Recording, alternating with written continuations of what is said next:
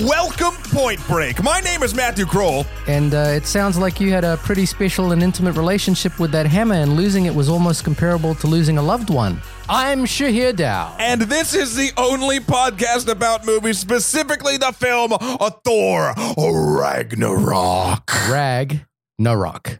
Yeah. Yeah, so there's ragtime music, no rock. I'm stealing that joke from Jeff Goldblum. Okay, that's ragtime, fine. no rock. No, I watched that too. You got it. Yes, welcome back, dear listeners, to one of my. I mean, I love obviously doing these Marvel films. Shahir tends to dislike doing them. That's not true. I don't dislike doing them. I just dislike the movies. You just like watching the films.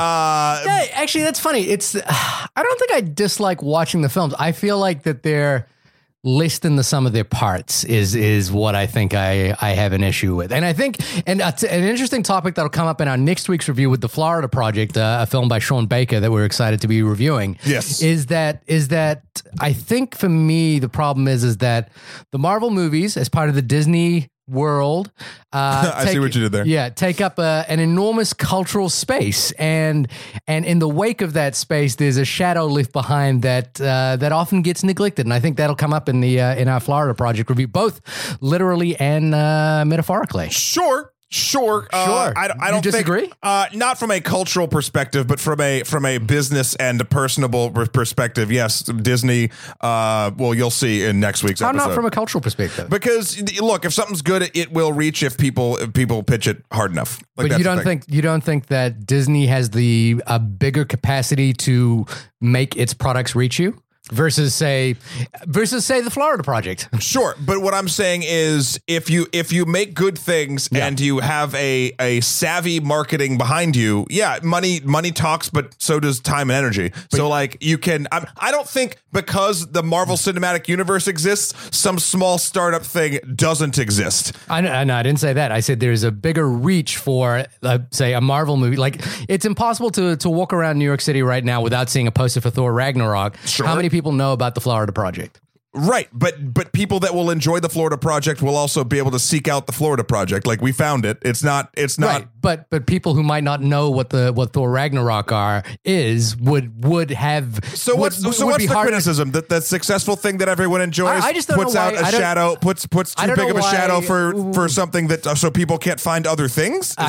My point is that these things take up a larger cultural threshold in our commercial world, and in its wake, smaller projects have difficulty finding a foothold. Now, I don't think that is necessarily the fault of the films. I'm just saying that we live in a world where we talk a lot about Marvel movies. Sure. And we spend more time thinking about them. And I don't know necessarily if they're worth talking about that much versus other things that are doing interesting things. I believe they are worth talking about that much. Also, it just seems kind of silly it's like the art in all of its forms is everywhere. You can find the big corporate-y style art, or you can find the smaller, more intimate, sort of drilled down to specific interests art, and you can find it. The internet is a wonderful place. Sometimes to find the most like special thing that is personal for you is actually a little bit of work. Yeah. So, and I think the journey in finding some of those things, some musical artists I like, some films I like, etc., is the actual act of hunting for them. Now, I don't think it's anyone's fault that something is harder to find than another.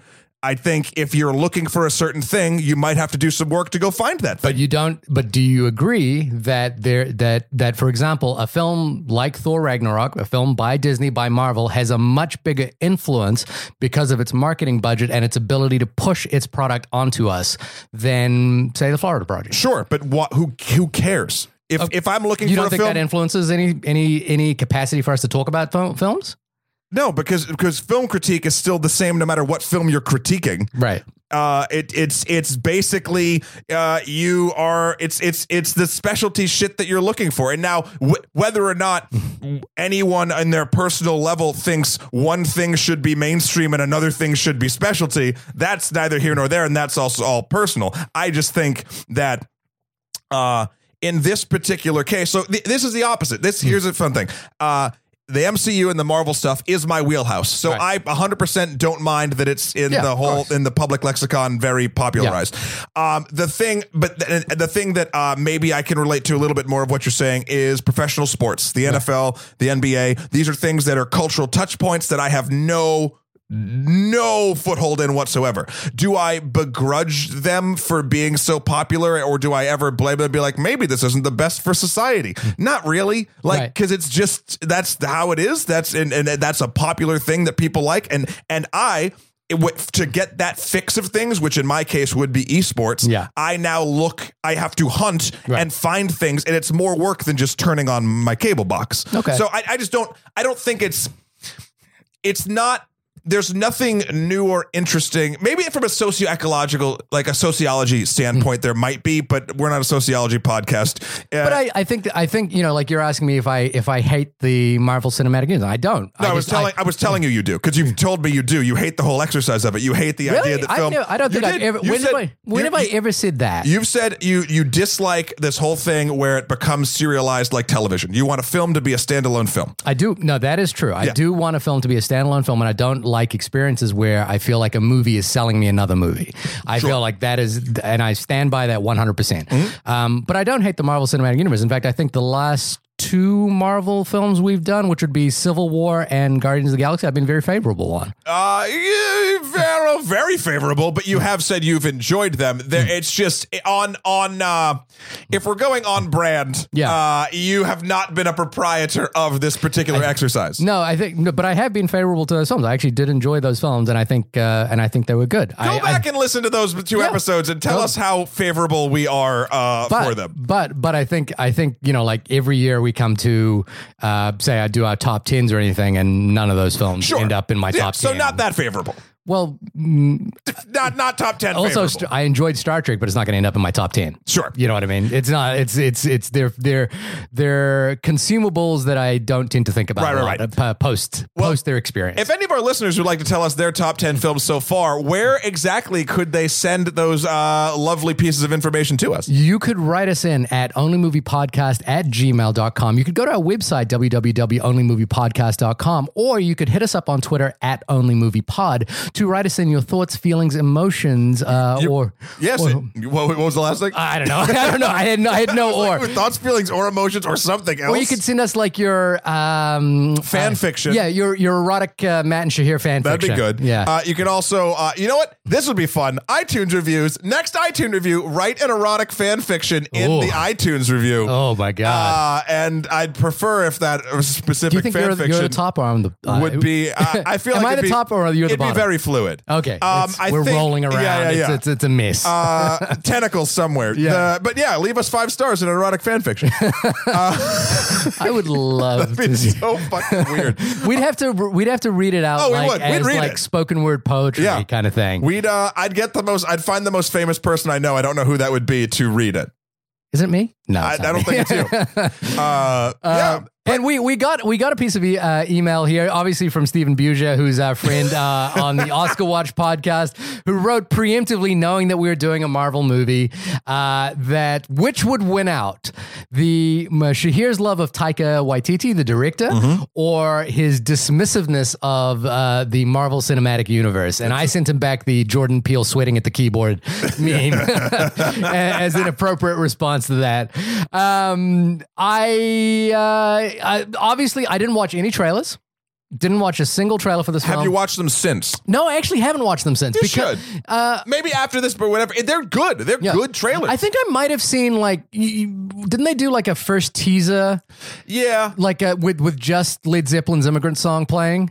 Something like that. Yeah. I think I probably saw that, and I did that thing where I saw it, and then I realized that they were kind of giving away material, and I stopped watching, and then I haven't seen a trailer since. So I just walked in cold to this movie. Not entirely cold though, because it's impossible for me, a New Zealander, graduate of Victoria University of Wellington, which is Taika Waititi's alumni, to not know the existence of this movie, and to not be thinking about what this movie means. I guess not as a cultural point, but just how interesting it is that a person who was a couple years ahead of me in college, in this tiny film school that I went to in New Zealand, is now directing this huge Marvel movie. And the other thing that I was thinking about a little bit in respect to this film was how much so that was it 17 years ago Peter Jackson directed Lord of the Rings. Yes. And at the time there was no film like that of its scale, of that sort of fantasy. It was a very unusual thing for that film to exist.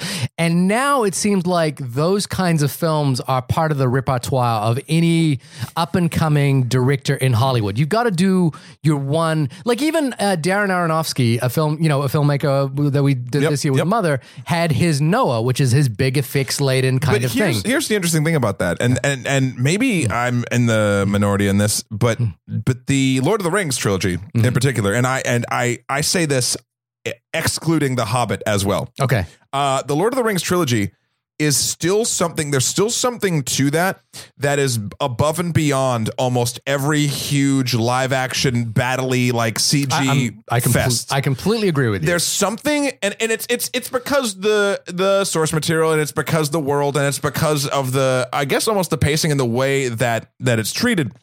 There's a bunch of different things. You could dissect it a million different ways, but it also set the tone for everything we saw coming after. But no one, I can't think of on a purely like watching a battle and having your jaw drop kind of thing, and having a large scale battle emotionally resonate that way. The only thing, and it's not the same because it's sort of tiny battles compartmentalized, I would say for wow factor is the Avengers for me. Okay. But it not in the same like world building, like thousands upon thousands of people coming together to have an actual war. Right. Many other movies have tried to do it. I mean, the Narnia movies, I would say Game of Thrones to me is what, Game of Thrones is close. To me personally, I guess I'm not as invested in Lord of the Rings, but Game of Thrones to me, Game of Thrones feels more real in a weird way, these battles, because I think A, CG's come a long way. B, especially Battle of the Bastards. The only CG there was there's a ton of it, but to make it still look like real people are fighting, not like 20-foot tall elephants. I think it comes down to it comes down to the thing you said though, which is that to me the Battle of the Bastards is more emotionally resonant. For me personally, I'm more invested. I'm not personally that invested in Lord of the Rings. Sure, but like and I agree at this day and age, but even back in the day, because Fellowship of the Ring happened when Two Towers hit and the Battle for Helm's Deep happened. Filmed right around the corner from my high school. That's great. Yeah. For 6 months. Battle of Helm's Deep just feels like a war. Right. And I would argue, we just did Dunkirk as well. Yeah. I mean, that feels like war. That feels like a real war. But Battle of Helm's Deep gave me the same sort of emotions of a real war, even though it's stupid orcs and nonsense. Right. Like, so there's something to that. And look, I don't want to go too much into that, but there's a weight to the Lord of the Rings that I don't think mainstream action film from an emotional and from an all encompassing standpoint has done since Lord of the Rings.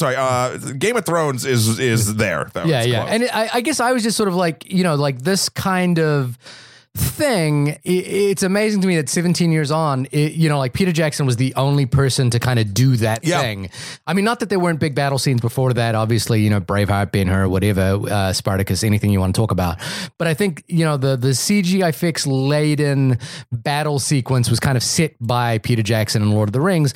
And now 17 years later, it's kind of every director that's up and coming, are they going to do a Marvel movie? Are they going to do some sort of superhero film? Sure. Are they going to do some kind of action effects kind of thing? So it was curious to me that Taika, formerly Taika Cohen, still Taika Cohen is how he's known in Wellington.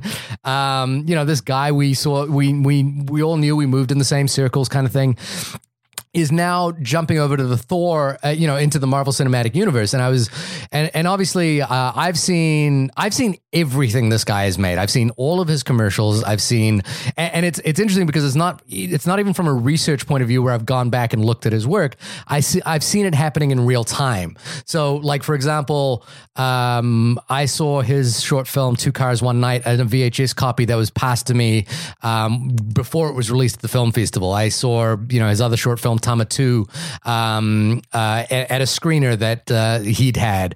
I saw Boy in New Zealand. I saw Eagle versus Shark in New Zealand when he released it, and it was like, oh, the guy who got nominated for an Oscar has made his first, short feature film.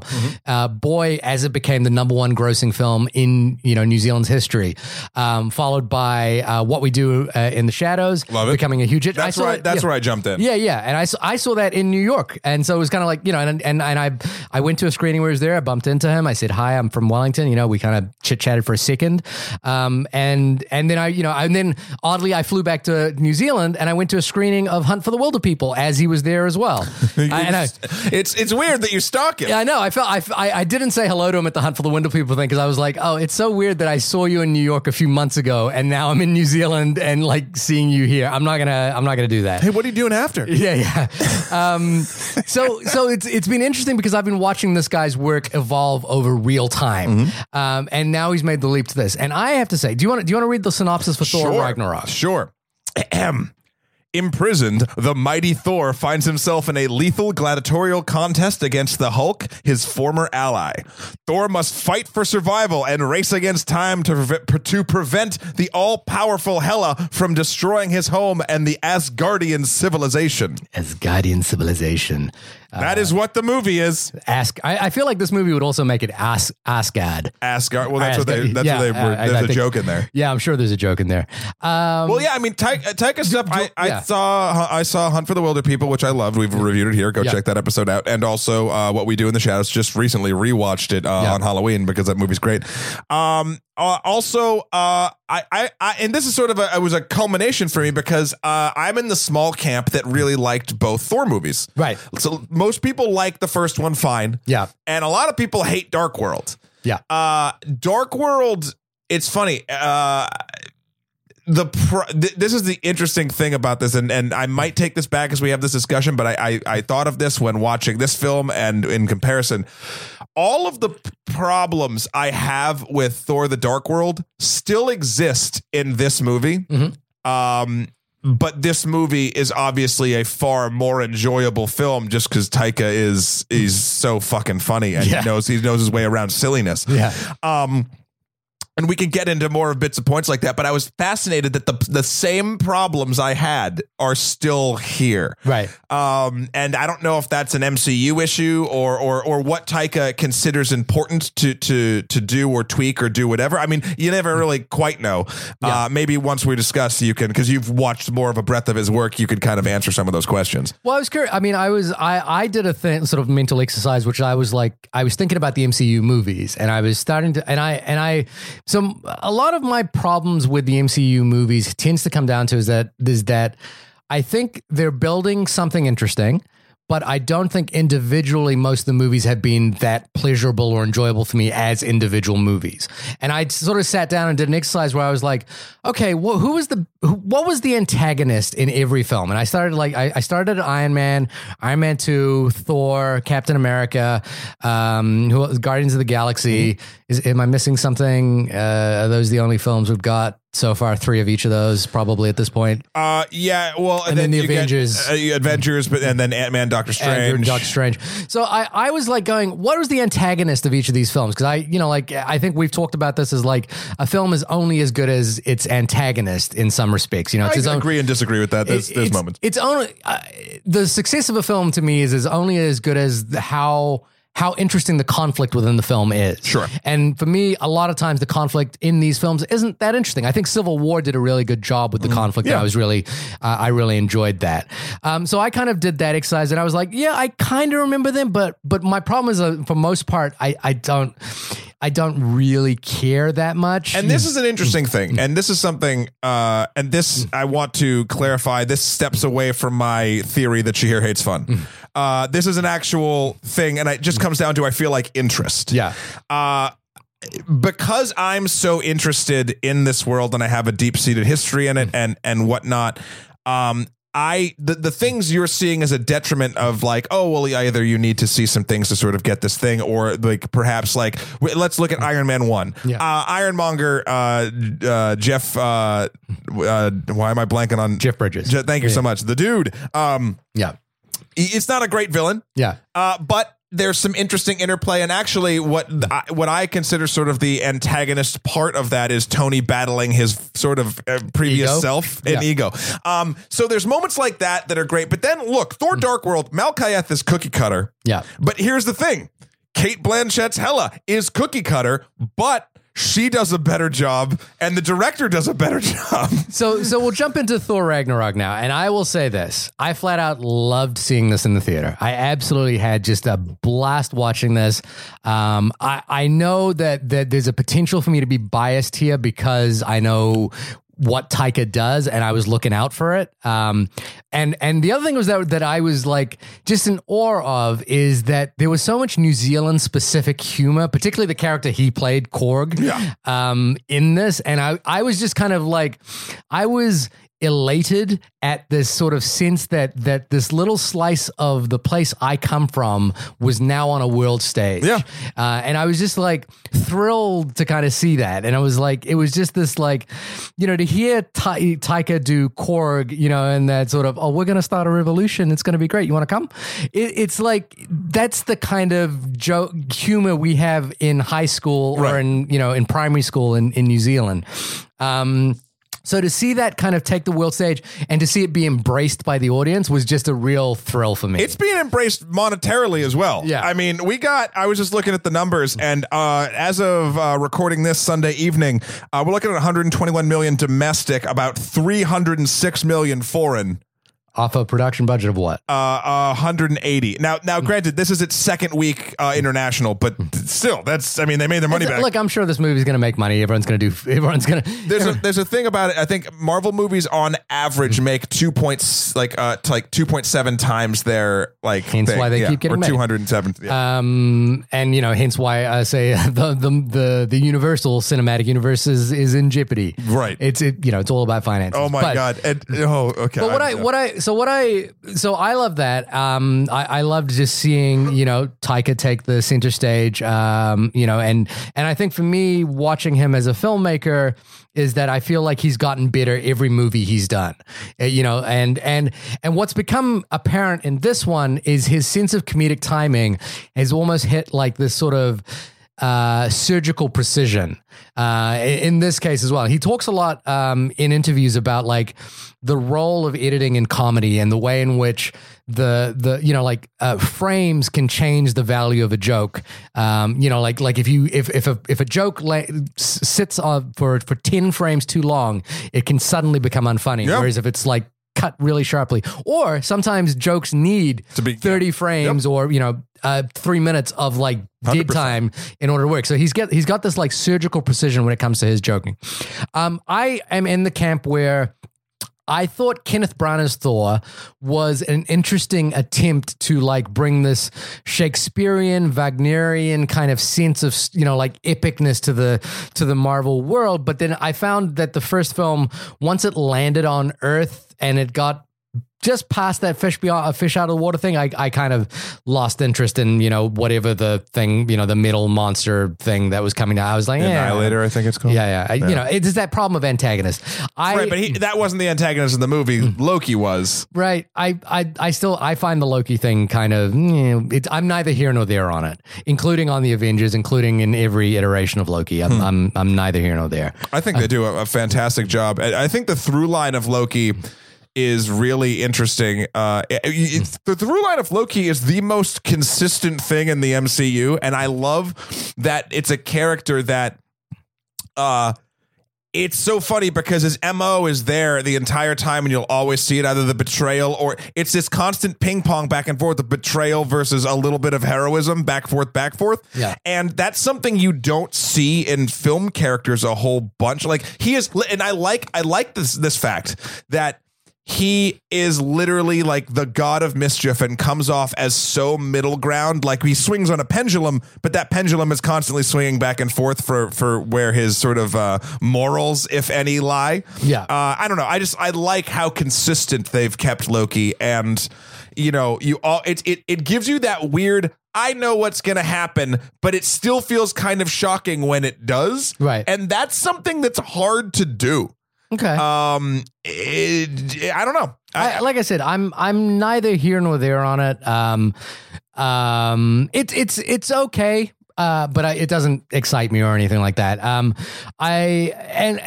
There are a couple of MCU movies, particularly. I guess my thing is when I don't see an MCU movie in the theater, I miss all the excitement and hype of going to see it, and that's when I find they're like at their most tiresome for me. So for example, I saw Thor: The Dark World at home, and I barely made it through that. It was real tough for me to finish that movie.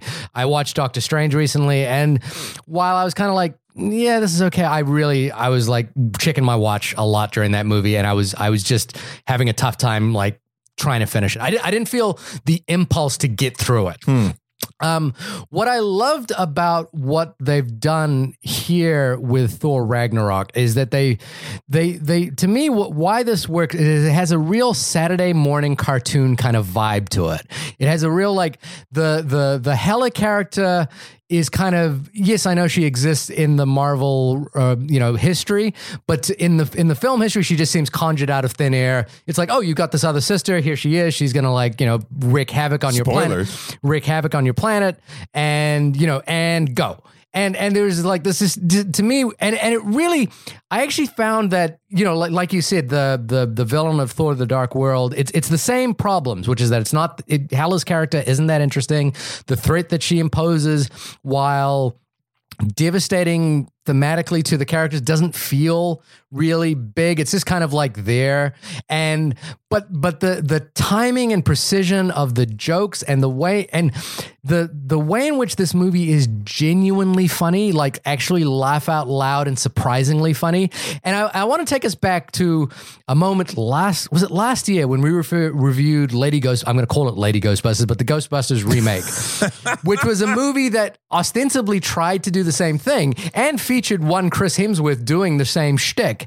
Very funny man, Chris Hemsworth. Yeah, but you recall how badly that movie didn't work because it wasn't funny and it wasn't fun to watch, and there was no visceral pleasure in it, other than seeing Chris Hemsworth basically play against his beautiful man type. The Thor thing has been he's beautiful and he's heroic and he's immortal, whereas I think in this he's like a lovable goofball. And I love that they basically said, let's reconfigure what we've done in Thor 1 and 2. Like, let's take that kind of goofball angle that's there, but like really just make that the focus of what this film is. Let's wrap it up in this Saturday morning cartoon kind of vibe with this, like, yes, there's a bad guy here. Yes, there's a thing that needs to be resolved, but ultimately we're just going to have a good time the whole way. And I was like, you know what? This works for me. I'm enjoying this. I love the lines. I love what's happening. It doesn't, like all the problems that I still have with the MCU movies and like whether they're consequential beyond what's in there what's in there. Still problematic here, but I just had a better time watching this movie. My only other thing about that though is like, I don't know if you can do this with any other character. And I think this is a really good marriage of directors, writer, and this particular character. Sure, because it's a different comedy than James Gunn gives for the Guardians. This is and it doesn't feel like any other MCU. Out of all of the Avengers, the core team, Thor felt like the kind of most redundant. Right. Because, so you got Iron Man, and he's sort of his own specialty thing with the whole, genius, billionaire, playboy, philanthropist. Yeah. You got Cap, who is both honorable and a fish out of water, like the most honorable man. Yeah. Then you have Thor, who's super strong and like gets angry and ragey. Then you have Black Widow and... You mean Hulk, right? Oh, I'm sorry. Yes, yeah. sorry. Hulk. And then you have Black Widow and Hawkeye, who are sort of the paramilitary people, along with, Nick Fury.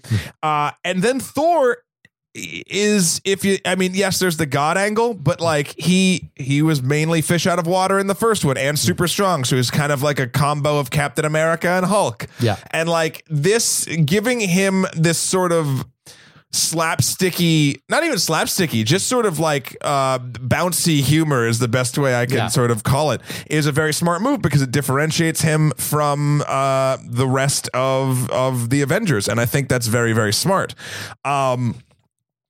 The thing that I guess I didn't even say my sort of beginning things. This movie's great. I agree with all that. I really do enjoy it. In fact, it's probably in my top 5 Marvel movies at this time. I mean, the acting was great. Everyone seemed like they really loved what they were doing. And it seems like Taika's kind of a joy to work with based on even what's interesting about press for films. Like they always come up with like a gimmick or like a silly thing to do. And all these gimmicks that I've seen, even like poorly green screen things or like whatever that marketing companies have come up with, everyone seems like they're really enjoying all of the commercial aspects of promoting this thing, which doesn't always happen. Yeah. And that kind of, I like that meta narrative of just like everyone really having a good time. And I feel like I could totally just keep gushing on this movie for the rest of the time, but I'm not going to. Because I mean, if we want to keep talking about positives, I can 100% do that. I think everyone sort of knows where I fall with this stuff. But there's a couple things that I was expecting to be better. Okay. One of which was any and all gravity to the story whatsoever. Okay. The stuff that has hit me the hardest has been some of the Iron Man stuff and the Avengers and Captain America Civil War, because it feels like, now I know it's the illusion of stakes because there's a status quo and blah, blah, blah, blah. And you can't just go off and kill people or have people disappear because it's the money making machine. And hopefully Infinity War breaks that and lets that actually happen, but that's neither here nor there. A pretty big problem you have with this stuff, Shahir, it seems like in the past anyway, has been having any sort of stakes whatsoever have it matter. It seems like everyone's sort of in the same thing as they were at the beginning as the end. This movie, I was hoping would have. I knew it'd be funny because Taika's hilarious. I was hoping it had a little more, not even relevance, just like weight to it. Like there's two particular things that, because this movie is so funny. Yeah.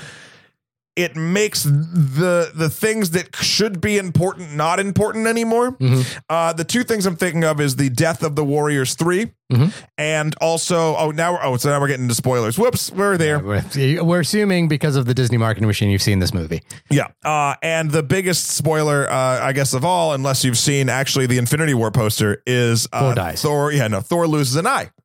Eye for an eye. Now those two things. In my head, and I love this stuff. Like it would be very easy for that to have weight for me. It's totally just cast off happens, as like it just happens. And I'm wondering if there's a threshold of comedy action or comedy drama, like the mixing of them. Can you do that? And I was going back. I was like, well, let's look at the two films I've seen of Taika's thus far before Thor Ragnarok. It's been What We Do in the Shadows, which is hilarious, has no weight to it whatsoever. Doesn't really matter that it doesn't. They try to do something with Taika's character and the old woman, but it does not work. I mean, it's not that it doesn't work. It's just it's not presented as super important. Yeah. But then Hunt for the Wilder People, man. Like that movie is hilarious. And Sam Neill's final haiku. Yeah. And it's just so touching too. So there's this weird balance of like fucking drop jaw hilarity and pull at your heartstringsness. And I was really kind of hoping, because Thor has worked in other sort of ways, very Shakespearean, or actually very sort of Masters of the Universe for Thor of the Dark World, which works in my wheelhouse. So I was hoping that like maybe now I could get sort of a Winter Soldier-esque vibe for Thor, having emotional weight to a character. Yeah. And it didn't happen. Yeah. And this is not me saying it's a bad thing. It's something that I was hoping for, that I knew Taika was able to do. And who knows if it's just a spacing issue of like, oh, the MCU needs you to do this, so you can't do that and whatever. But a very easy fix. The two problems I had was the death of the Warriors 3. I don't care that they died. Was there a female warrior? Sif, she couldn't be in it due to scheduling conflicts. So that's why she's not in the film. Yeah. That's why her character is not important anymore. I know, right? Yeah. So what happens in the film is Hela goes to the Bifrost to try to like do something there, get the sword so she controls the Bifrost. And the Warriors 3, two of them, I'm trying to remember, they are, I think that was Fandrel and Volstagg were there. Or no, Hogan and Volstagg. She just fucking ices him like instantly. And it's meant to be like whoa, she's so powerful. Yeah. Later on, you see the third one of them, Hogan. Not the Hulk. In front of an army of Asgardians ready to fight Hela. Yeah.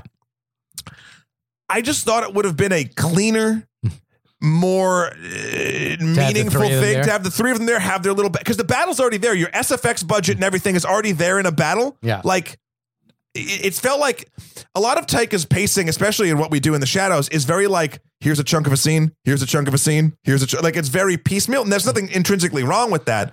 But I feel like they split that moment up and bled fat too quickly through. Like, at least in that battle, like there was a moment of like the whole armies are fighting, she's killing everybody. He's holding his own for a second. These are characters that have been with us for 2 whole movies, and they're supposed to be Thor's best friends, and he doesn't mention them once. Yeah.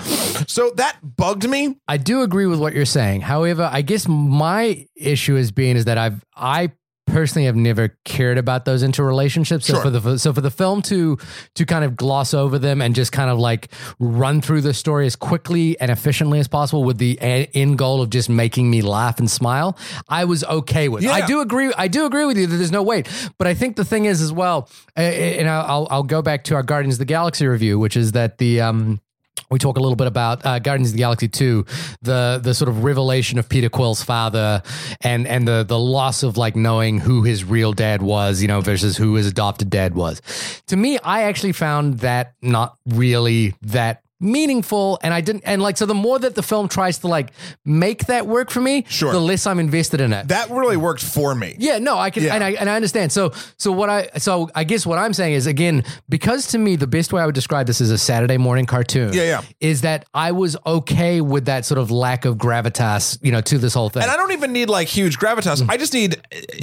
You needed a little respect to the property. The property, but also at the end of the day, all of this comes down to all the these 2 problems I have come down to Thor's relevance or Thor's importance. This is a character that's supposed to be, he's one of the tent poles of this entire thing. And even beyond that, he's supposed to be an important character. Right. His 3 best friends get destroyed without a word. Yeah. And then also when he lost his eye. Yeah. I didn't even go, like there was no, like the way it was shot was just so like, and then this happened. Yeah. And also because it doesn't have any weight to it, because it's also like there's a sort of it's of no real consequence because Odin has lost his eye. So it's just this kind of like, I am like now like my father. But this is the weird thing. Thor Dark World, he loses his hand, or there's the illusion that he loses his hand. And that moment to me, I was like, holy shit. Also, he loses Mjolnir in this film. And it's like, that moment had power for me. But you know what's interesting about that? And it's in the advertising. That's in front of a green screen, and they changed where it happens in the trailer versus where it happens in the film. Right. And I don't know if it's because I had seen the trailer, but the green screen, the compositing didn't look wonderful in that moment. So that it was jarring because I'd seen the trailer. I'm like, this isn't where it happens, and I'm glad they did it because I liked that it was a bit of a surprise where it happens and whatnot. But that had weight for me. It doesn't matter that he loses Mjolnir. He can still Mjolnir. Mjolnir. There's if you can see the short film that they made with like Thor lounging around in Australia and making drawings about Mjolnir and saying trying with muscles when he lives with Daryl. Yeah, exactly. What happened during Civil War? Yeah, it's hilarious. So just closing up that shit is there. Because I know Taika can do this and do it very well and kind of quickly and transition very quickly, I was a little bit disappointed because I was expecting that level of like nimbleness with the comedy versus any sort of emotion that was portrayed. The only time it hit for me really was the brother stuff with Loki, especially in the elevator. They have like some really nice moments together in this film that I feel like that was a nice thing. It's almost like Taika wanted to just like there was characters of this franchise that he liked, and then there was shit that he didn't care about. Like, for instance, I bet you Thor losing an eye, I bet you that was a must for Marvel. I bet you for whatever reason that was on a list saying, Taika, you can do whatever you want, Thor has to lose an eye. And he's like, got it. Because it didn't feel like he cared about that moment, therefore it didn't matter. Yeah. And that's fine. And that's just, I feel like maybe that's just a price we all pay with artists that we like that have to be involved in this sort of thing. Yeah, I guess I was surprised at how much they let him, or how much it felt like he was injecting his very personal humor. And again, like, and I do think that's great. The way, because again, if you look at Chris Lord and Phil Miller on another Disney property, the Han Solo movie, they got fired for this very reason. But I think they knew, like in this, it's so funny because I think they knew, like, oh shit, Thor, we need something. Yeah. We need another comedy thing, not Guardians, not James Gunn. Yeah. But we need it to be something completely different. This guy's hilarious. Yeah. Let's roll. Whereas Han Solo, Star Wars, I don't know if we're ever going to get a Star Wars comedy. I mean, maybe we will. Maybe we will now that they've seen this shit. Like, yeah. But, who knows? I guess, like, again, I am moderately indifferent to the entire mythology of the entire Marvel Cinematic Universe at this point. Like, it doesn't land for me in a way that's meaningful or profound. I think the closest I got was the end of Civil War with who is the bad guy's name in the end of Civil War? Zemo? What's his name? Baron Zemo? Baron Zemo. And like this idea that he has lost something personal. He's one of the top 3 villains, which is weird. This is normal dude. What's your top 3 villains? Ego, then Zemo, then number 1 is still Loki, because I think they do what I basically had said beforehand. Okay. Yeah. So for me, like, only Zemo is the one that I'm mildly interested in. Sure. And again, I think, like, if you look at Taika's approach to this film and approach to the marketing and everything around it, and even in the film itself, you would argue that the one consistent qualitative factor in whatever his brand of comedy is irreverence. It's like, yes. it's like saying, oh, there are these. Oh yes, we know that there's this myth god thing, but look, he's an idiot. But then there's Wilder People, man. Like that's.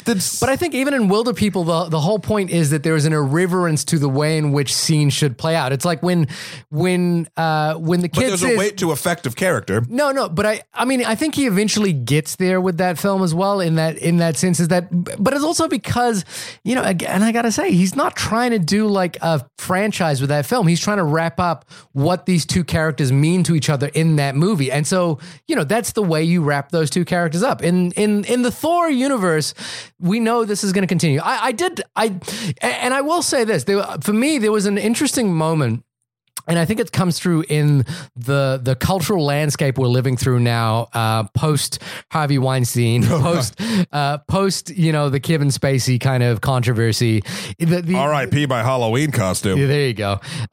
Just this notion of what I think is exciting and powerful right now is that the norms that we believed as standard are no longer being tolerated. Mm-hmm. And there's a moment in Ragnarok where Tessa, what is her name? Tessa Thompson's character, the Valkyrie. Basically looks at the history of Odin and the way in which, and I think even Hela does this as well. And there's a moment that we notice, which is that like all the women have been written out of these histories, and all the like what we thought to be true is not true. And what I think is smart about this movie is it doesn't try to replace that with more heroism from Thor. Yeah, his actual way to succeed is to step out of the way and agreed. realize that he has no relevance in this conversation. And I thought, for me, like when that started happening, I was like, oh, this is actually a really smart play, and it's subversive in an interesting way. Now, I don't think the film really is aiming to make that the central ploy of this movie. But that's why it's great. I think because it's a subtext. It's a subtext. It's not making a huge deal out of it, but it's presenting something that's important. Well, it can't really do what this film needs to do, which is make Tessa the hero. It can't make Tessa the central character, because that's not the way the world operates in this universe. So, but I think it mentions it plays it on a smart level, and then it moves on, which I think, in terms of the irreverence with which Taika and his writers play with on this film, it's surprising to me, by the way, that Taika isn't credited as a writer on this film, because it feels, I know a lot of it was improvised, but it feels like the 3 writers that are on this, Eric Pearson, Craig Kyle, and Christopher Yost, it feels like they're writing with his voice. And it's hard to not feel like he has had some hand in the actual screenplay. I'm sure he has. There's no question. But to the point where it's like, I would I can't imagine anyone else writing in Taika's voice. So like to have 3 credited screenwriters that doesn't include him seems unusual to me, but that's neither here nor there. I mean, Valkyrie is the standout for me in this film. Yeah. That and honestly, Goldblum as the Grand Master, and that might be just a pure like Goldblum playing Goldblum. But that's like pure casting genius. Like because the Grand Master is one of the brothers of these beings. I forget exactly what they're called in the MCU, but the Collector's one of them that are just basically the almost like id of specific types of attributes humanity does. So the Collector collects. Yeah. The Grand Master is obsessed with games. Yeah. Like, and it's just to have that sort of spacey Goldblum nonsense was just pure casting genius. And I was happy to see that he wasn't just a cameo. Yeah. He wasn't Doctor Strange. Yeah. Yeah. And again, that was a moment. This the Doctor Strange thing. I loved seeing it. I think it was really fun, and the fun of it outweighed the other thing. I was half expecting maybe Doctor Strange like does something at the end to kind of wrap up like a bow with it. Yeah. But it didn't, and that was like okay. I mean, I guess that's cool. It's just, it was like icing. Yeah. It's just what it is. Yeah. And I think again, I think the way in which he kind of like just irreverently treats all of this material and it just kind of, and again, like I'm going to keep coming back to Saturday morning cartoon. It's that sense that this is an episodical. Our main goal is to just have a good time, enjoy this as much as possible. And for me personally, for the first time, I mean, I mildly enjoyed Guardians of the Galaxy, but I didn't like this was laugh out loud funny. I think I figured out sort of you because it doesn't affect you for whatever reason, any sort of, and that could be a fault of the film. That could be a fault of your upbringing or your don't talk about my upbringing on this show, buddy. No, I mean, you don't know anything about my upbringing. No, but I'm saying, I'm maybe fault is the wrong word. I'm saying the style or what you were into when you were a kid, or what you were involved with as you were your formulative years of entertainment consumption. Move to your point.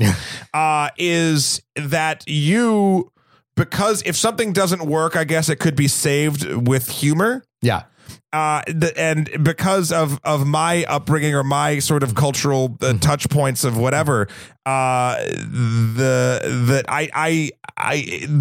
find more fault in just the humor working. Here's the thing. I love comedy, but what I don't like is comedy that thinks it's funny and isn't. Oh yeah, that's the worst. That's the worst. And I think, like Ghostbusters is a good example of that. Where it's like where every joke kind of like the new Jumanji movie looks just like that. Yeah, it's like you can see the writing, you can see like, oh, we think this is gonna be hilarious. And it's like it's not. Whereas the thing about the comedy here is I think it's genuinely funny 100%. and it comes from a place of like comedy is more difficult than drama, and because it requires you to be smarter. Like like great comedians are geniuses, and that's what I love about great comedy is that it touches.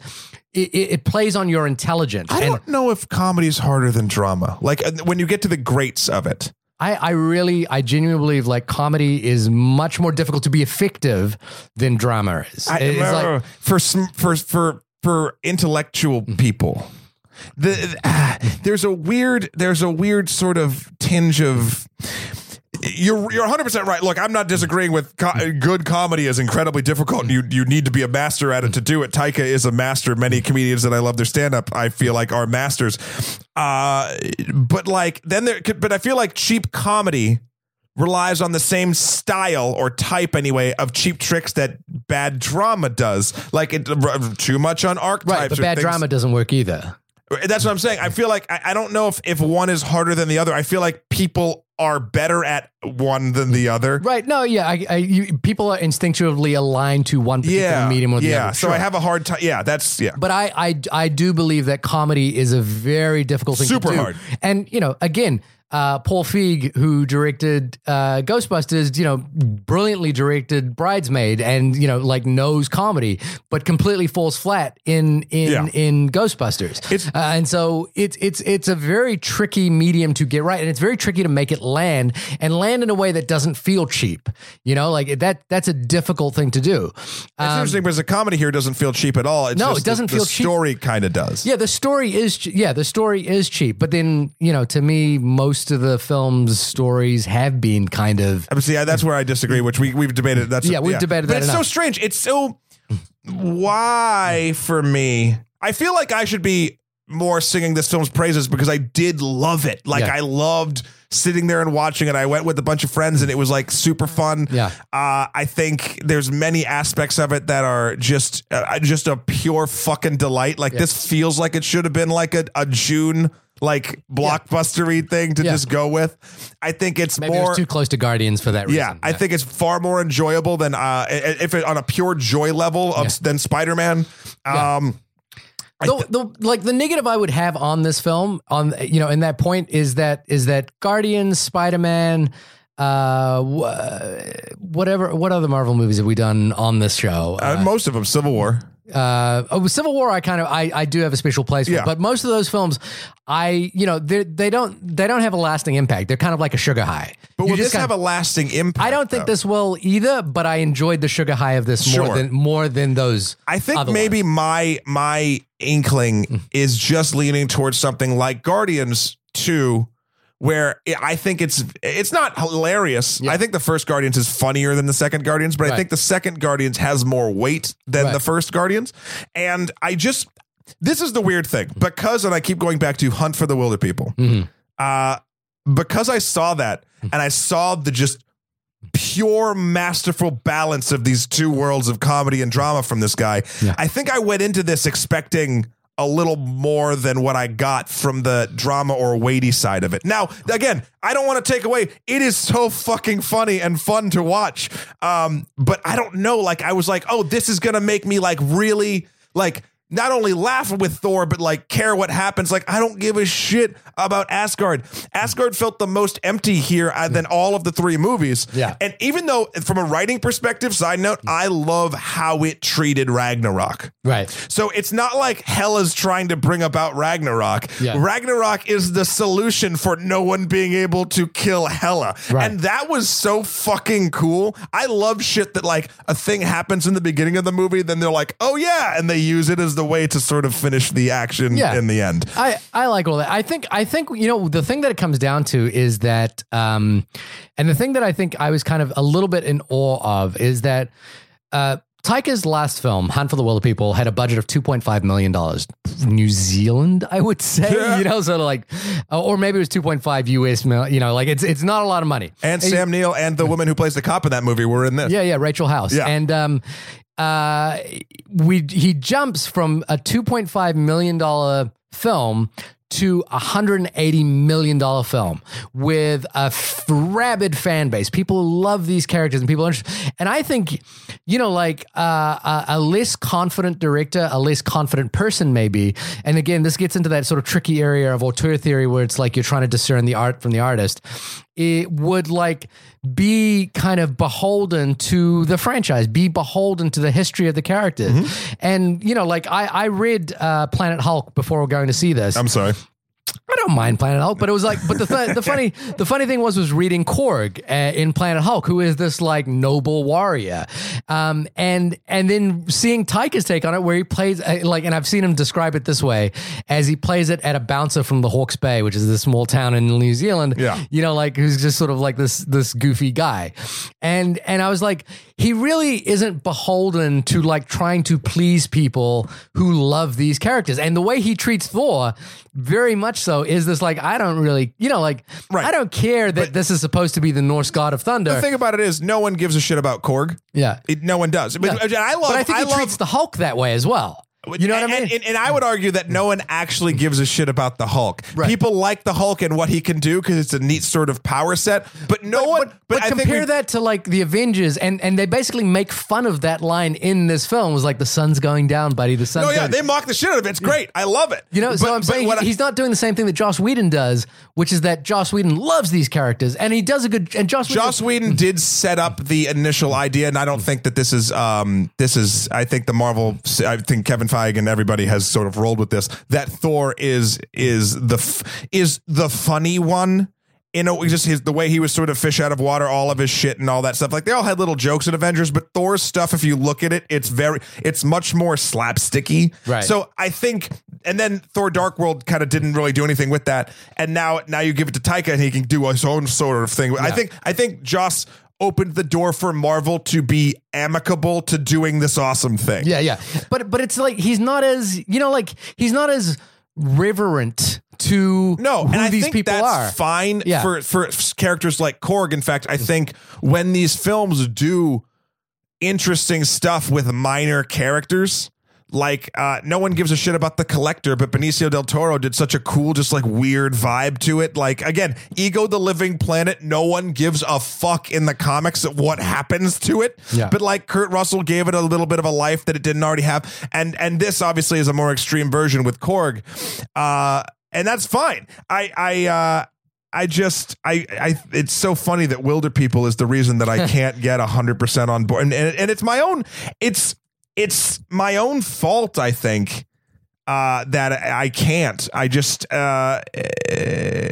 think I wanted to have like 90% good time with 10% feels, and I just got like 100% good time, which is great. Yeah. I love movies like that. Yeah. But I think when it's so close to the wheelhouse that I want to have the emotional. It's the reason, I mean, it's not the same case, but like when Terminator 3 came out, and I think the director was Jonathan Mostow, and they sort of started playing the same scenes that they did from Terminator 2 as jokes.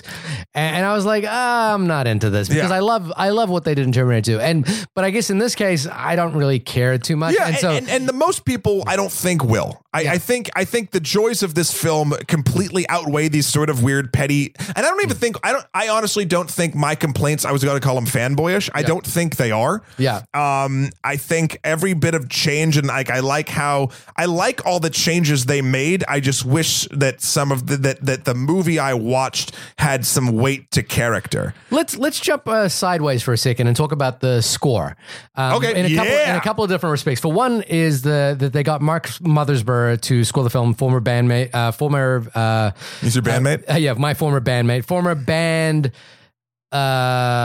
Part of the band of Devo. Yeah. And he scored a lot of Wes Anderson films, scored the Lego movies, scored the Royal Tenenbaums, scored a film that we talked about, The Life Aquatic. And I think Mothersbaugh's aesthetic, which is this sort of like 90s synth pop kind of thing, good. is you feel that in this film. And I think that's closer to what Taika's done. It's closer to, like Taika's worked a lot with the Phoenix Foundation, a New Zealand band who has that kind of feel to it as well. I'm hoping to go out on a Phoenix Foundation song for this. We will. So I really, I like that he basically did like weird 90s sci-fi. It's so good. For this film, and I think it was just a really appropriate choice. But also talking about the Immigrant Song, Led Zeppelin's track that's used both at the beginning. It's used a bunch. Yeah, it's used and the thing is that I was reminded of our conversation around Guardians of the Galaxy and the use of music, and I think the thing for me is I've definitely heard the Immigrant Song a lot before. I've listened. We all know that song. It was used famously in the David Fincher adaptation of The Girl with the Dragon Tattoo with Karen O doing a remix of it. Which is a great track. Which is a great track, yeah.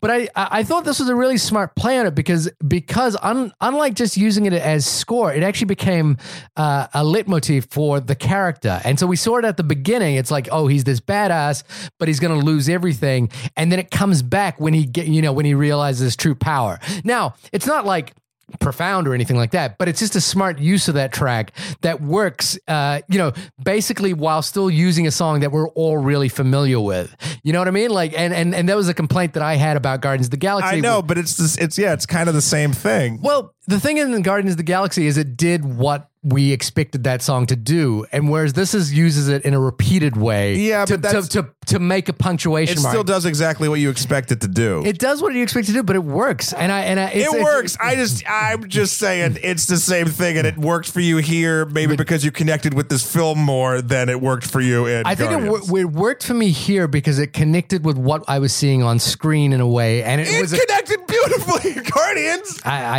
It didn't land for me in Guardians, but I think here, I think your love for the awesome stuff that this man does is showing here. And again, I did preface this with it's not profound or anything, but I think like when we heard Cat Stevens in Guardians of the Galaxy, I was kind of like, oh, boy. Whereas here, I was like, cool. It had the same emotional effect for me. It's the same trick, and I like that trick. It's a good trick, and it works. I just like that it was repeated here. Yeah. I think that is what kind of like made it work for me. And so, this added use of Mark's Mothersbaugh plus the smart usage of pop culture tracks. And the smart use of mirroring basic graphic treatments, colors, that sort of visual aesthetic with this style of music makes a ton of sense. Right. It feels, this is something I'll say that I even from the trailers gravitated towards this weird ass fucking world they've built, and that literally takes place on an interdimensional island of misfit toys.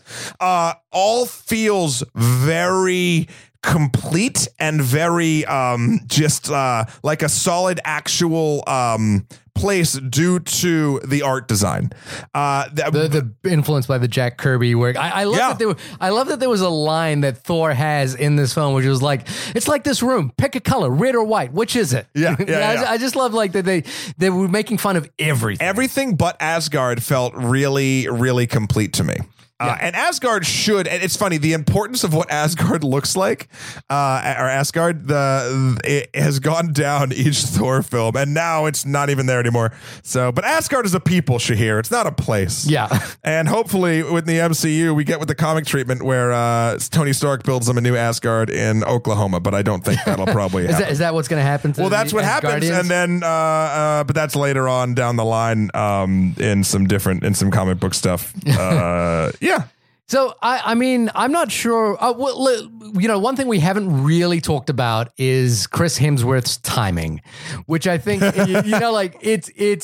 it's razor sharp. And I love that he, like, they do things where it's not just that he's like lovable doofus. He's also like constantly manipulating everyone around him, but like is kind of lovable at doing, like when he says to Hulk, you're my favorite one, and then he like meets Bruce Banner and goes, yeah, but you're my favorite one, and Bruce is like, I'm not strong, like I'm intelligent, isn't that bitter? And he's like, and like he just kind of turns to him, is it though? Is it though?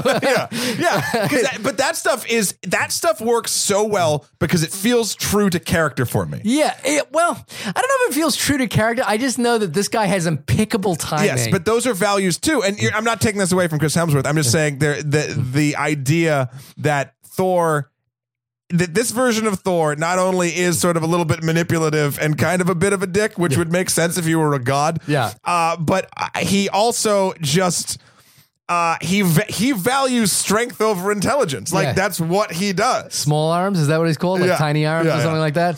Ruffalo does a great job too. Yeah, Ruffalo does great. There's little details that I love, like when Tessa is coming into the room and Thor's trying to look tough and he puts his arm on the shelf and he kind of misses it and he's like trying to readjust. There's a scene earlier, like when he's screaming at Stan Lee about to cut his hair or something like that. It was like, it's really good stuff like that I think, it's a really smart reconfiguration of who we saw as Thor from, even to the point where it was like, what was that line where they're talking about Natalie Portman's character, and he goes, no, I didn't dump her, she dumped me. It was a, mutually. No, she didn't dump me, I dumped her. It was a mutual dumping. It was a mutual dumping. Yeah.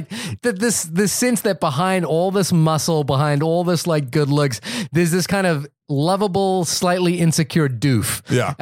And again, I just kind of was like, I can kind of watch that. I can work with that. And I think it's a different level. Like Tony Stark plays all ego, and his ego is funny. Yes. But this is like he plays as, he plays against what he looks like, and I think that really kind of works for the character. And I think they do that with the Hulk as well. So it was just, this is my favorite iteration I've seen of the Hulk. I will say that. I still don't think that he would work in a standalone film. I'm not looking forward to it if they ever do that. But I think, because he just works so well against other characters, he's such a great thing, because if you put Hulk and Cap together, it'd be a completely different dynamic. If you put Hulk and Tony Stark together, or Spider-Man, it's just...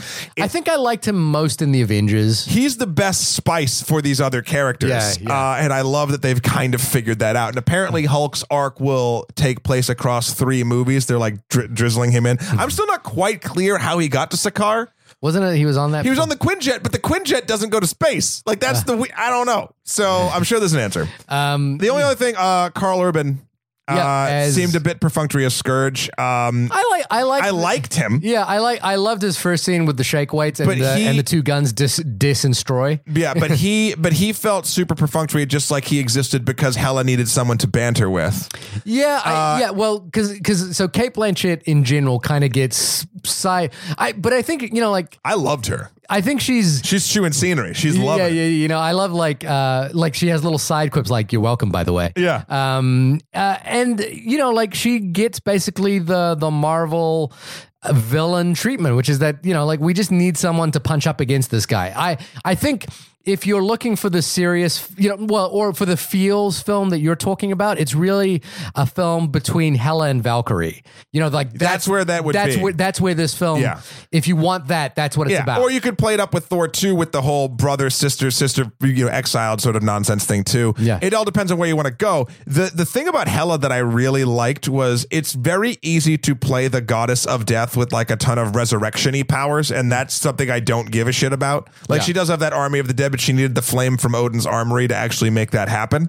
I liked the fact that she was the goddess of death in the sense that she could just kill everything incredibly easy. Right. Like just daggers for days. She shot a dagger out of the ground into a spaceship, and I was like, all right. What's cool about that, and okay, so now let's talk a little bit about I like your revisionist history angle too, by the way. I don't know if I said that or not, but the thing when like she goes into the throne room and like you see the happy-go-lucky Odin and Thor and Loki, I think that's, and she breaks that. She's like, "No, look, asshole, we did this." Yeah, and I think again in the sort of cultural space we're living in, I think that's a worthy, appropriate topic. Now, whether that came up before the Weinstein world and it just happens to resonate in an interesting way, I think it resonates, but it's also I like that it's an undertone. Yeah, the thing, let's talk a little bit about Spider-Man Homecoming. And I want to talk a little bit about the fact that the best scene in Spider-Man Homecoming is the scene with Peter Parker and Michael Keaton in the back of a car. Oh, disagree. Oh, what's your favorite scene in that movie? I would say probably the scene when he's alone in the base when he's like stuck in the warehouse. Okay. Okay. The reason the scene with Michael Keaton, it's cool. Yeah. But the second you actually think about it, it makes zero sense. Right. I guess what I'm saying because he has super strength. He could grab the gun in an instant. He could hit his throat and make it so he couldn't talk. He could drag him to the police and then get back to the dance within 20 minutes. You remind me of when you talk like this is comic book guy from The Simpsons. But it's true. He really just. But that's not even a thing. Now, yes, there's a moment like. The tension is interesting because of a narrative perspective, but it doesn't make sense. Okay. And I like things to make sense. Okay. If that's what works for you, that's what works for you. Yeah. I think for me that is the most interesting scene in the film because it's about the two characters who are coming to a head in terms of what they want, and they're in direct opposites of each other. Yeah. That is the point at which where there is no negotiation beyond this point. Right, but it just makes zero sense how they resolve it. He waits for him to go get his giant robot suit, and then they go punch each other because that's what has to happen. That's my other point, is that these films tend to equate action as a resolution of that conflict, but unfortunately in most cases, like I find the final fight in Spider-Man Homecoming, again, I'm neither here nor there about it. It happens, I see it, and it's a bunch of, it's a lot of like punching CGI kind of stuff. I like it at the end of it because the ultimate downfall of the Vulture is not Spider-Man, it's his greed that sort of takes him down, and I find that I like that angle of it. It actually doesn't come down to a punch fest. It comes down to, oh no, he thinks he needs this to save his family or whatever, and he can't do it, and he almost dies, and Peter heroically sort of drags him. But they have a punch fest on a plane. It's for like 10 minutes, right? No, it doesn't actually happen on the plane. When it crashes, and then they have maybe a 30-second punch fest on the beach. But there's a big CGI sequence on a plane. But they don't beat it. It's not a slugfest. It's not like the other movies. It's not. Did we watch the same movie? No, bad things happen on the plane. There's a little bit of zipping around. It's not like an action. Like if you look at the level of hits, like a slugfest to me, honestly, is like that Hulk movie that's kind of still part of the MCU between him and Abomination in Harlem. Like that's boring as fuck. I guess what I mean is like an action sequence is supposed to be the resolution climax, and the resolution climax in Spider-Man is actually when he decides to save Toombs from the fire.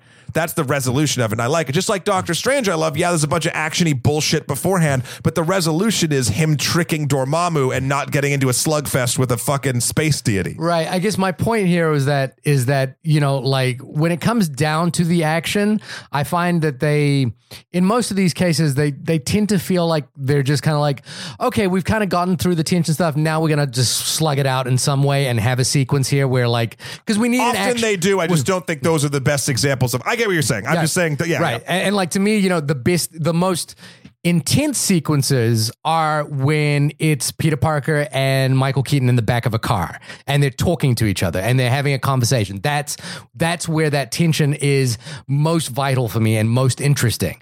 And what I actually liked about this film is that I felt like the in the typical way, the fight sequence, like when Hela destroys the entire the army at in Asgard, I was like, yeah, okay, cool, she did that. But and it's a little sequence, but it's kind of like that thing, which is that it's just kind of glossed over quickly and we move on from it really quickly. And I like that at the end of this, there's this realization that Thor just doesn't need to fight her, that he just needs to move out of the way.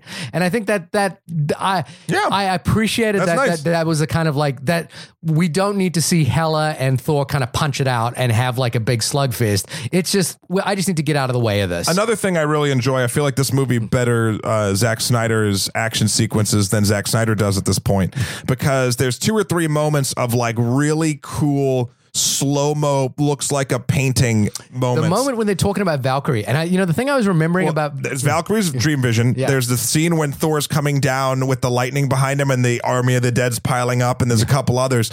If you're going to show me an action sequence that we know doesn't really matter, paint make it beautiful. Make not only cool. Yes, that's the word I was going to use, is beautiful. Make it beautiful, because those images stick with me, even though the battles are not really of consequence for me and they don't feel the weight. But when you make it like a fucking painting, that's where you can get gravitas for these sort of throwaway punch fests. I think the only problem there is you can go too far with that, and that's what Zack Snyder does. Oh, yes, 100%. If you think about his fight sequences, it's showing restraint. Taika is a master of knowing when to do what, I think. And I really appreciate that those were there and that they also were not overused.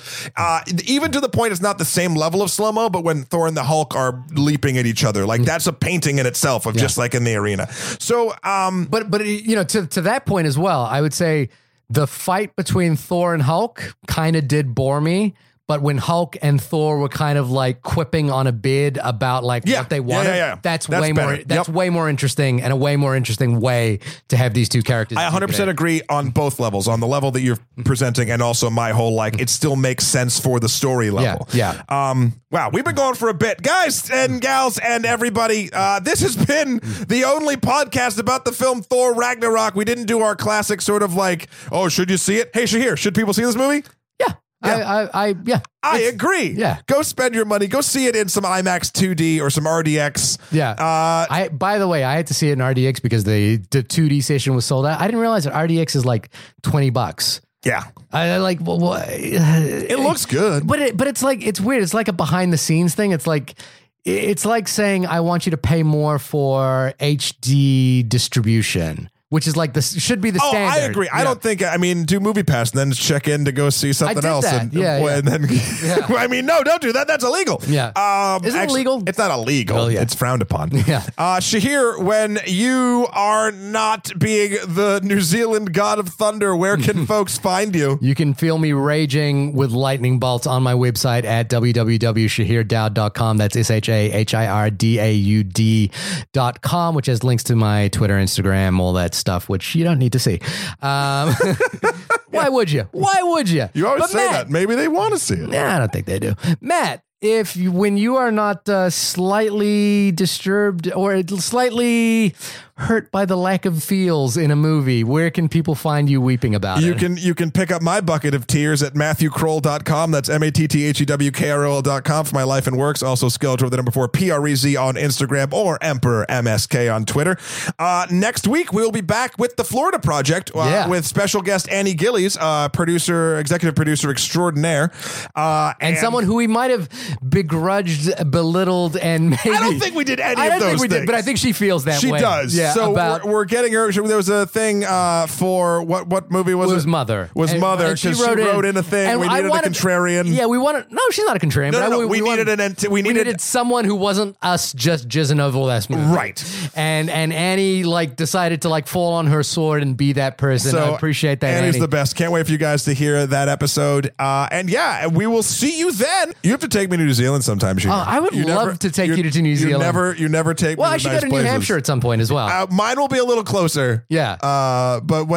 We'll do it. We'll go straight from there. That's what we should do. Our erotic fan fiction is home tours of our hometown. Oh, yeah. See, look, we're giving you ideas so you can at least give us 5 stars. Onlymoviepodcast@gmail.com, Twitter @onlymoviepod for your erotic Matt and Shahir fan fiction. Only iTunes reviews for erotic fan fiction. I don't want it anywhere else. Oh, God. That's the most erotic. We'll see you next week. Bye. Bye.